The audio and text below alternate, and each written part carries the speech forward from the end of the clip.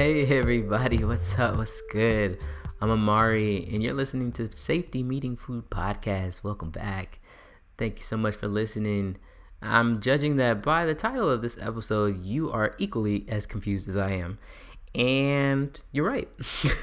Or maybe you're not. Actually, maybe you're not confused. Maybe you know what an NFT is. But I'm going to tell you something I did not prior to this episode. Much like the cryptocurrency buzz, bang, success, if you will, I did not look into that, and I did not look into NFTs. You should know something. I'm not really a tech person. Tech is exciting, tech is cool, but trying to keep up with what is trending right now or what's moving forward and advancing is not necessarily my expertise. But NFTs and Web3 are what's happening right now, and they've invaded the kitchen. You heard that right? NFTs are now in the kitchen, and I'm going to get there, okay?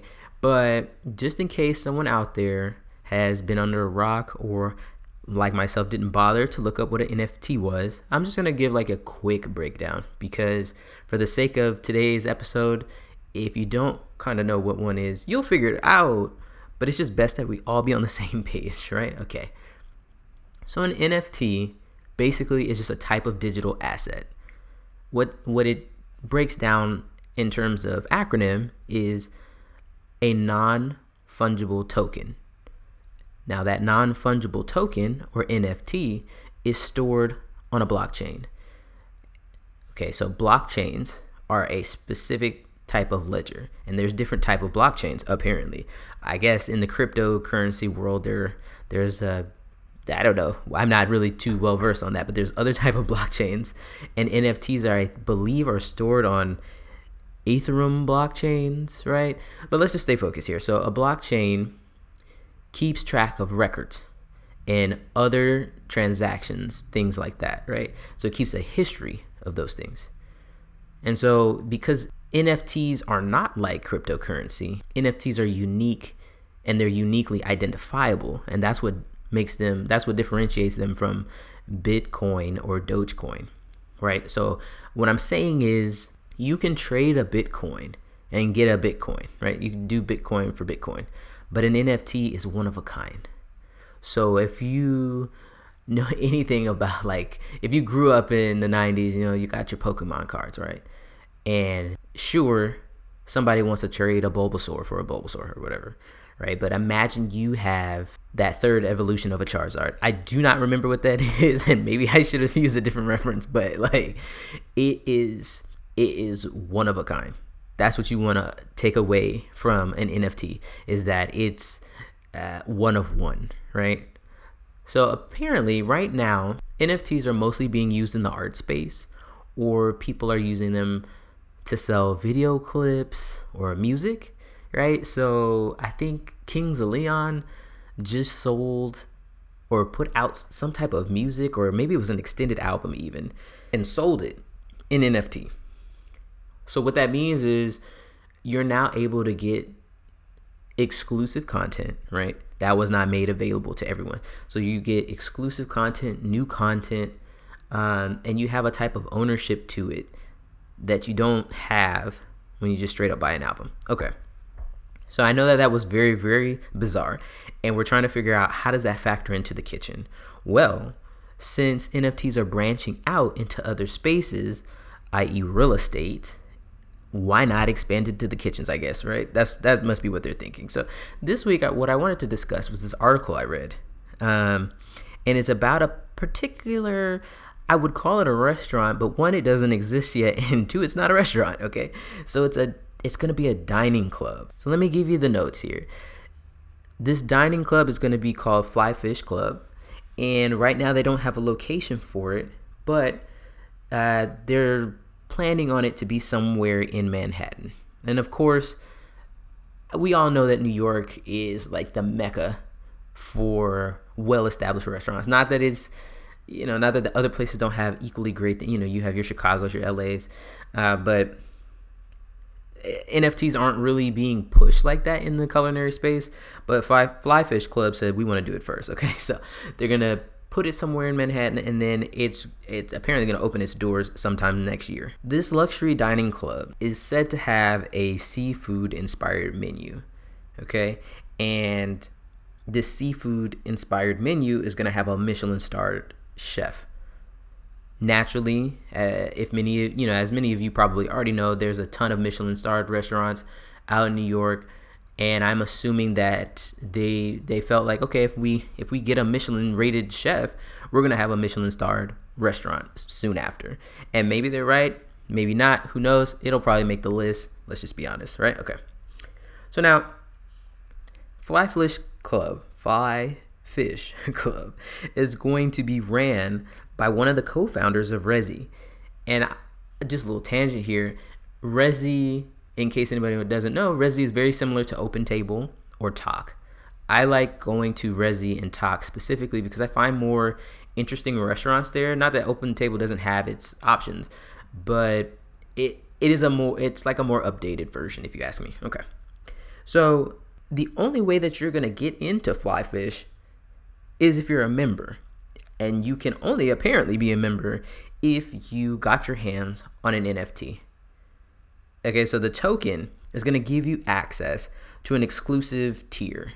So not only do you get access to the club itself, I guess they're going to have different tiers or different levels once you get inside. And so there's going to be things like a private serving omakase, right?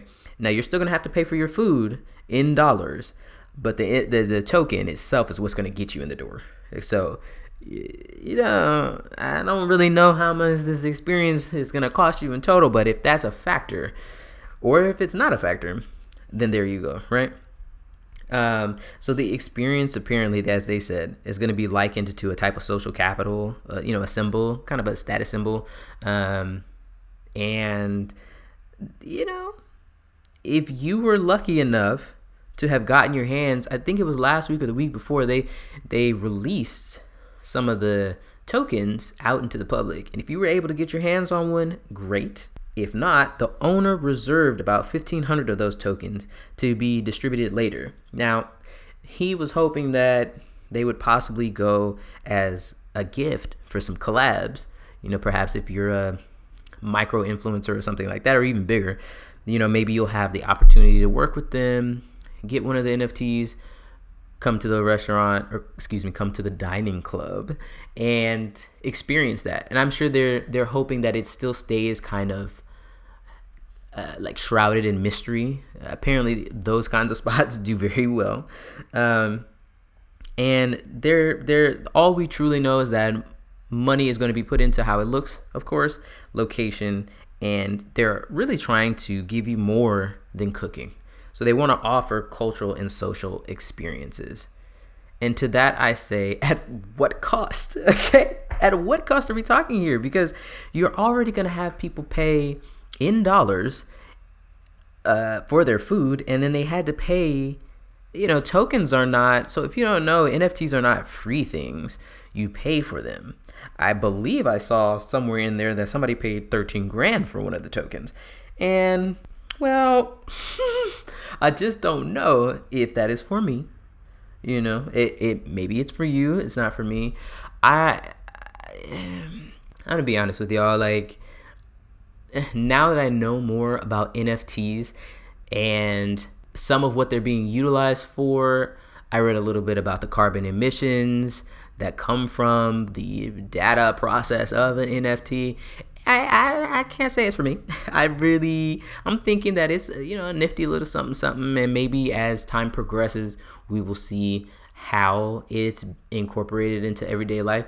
But right now, today, paying a large sum for a token, paying for my food, and then paying for an experience, I can do that all on my own time and my own time. You know what I mean? Like, I've been to Michelin starred restaurants. I've been to hole in the wall spots that are great.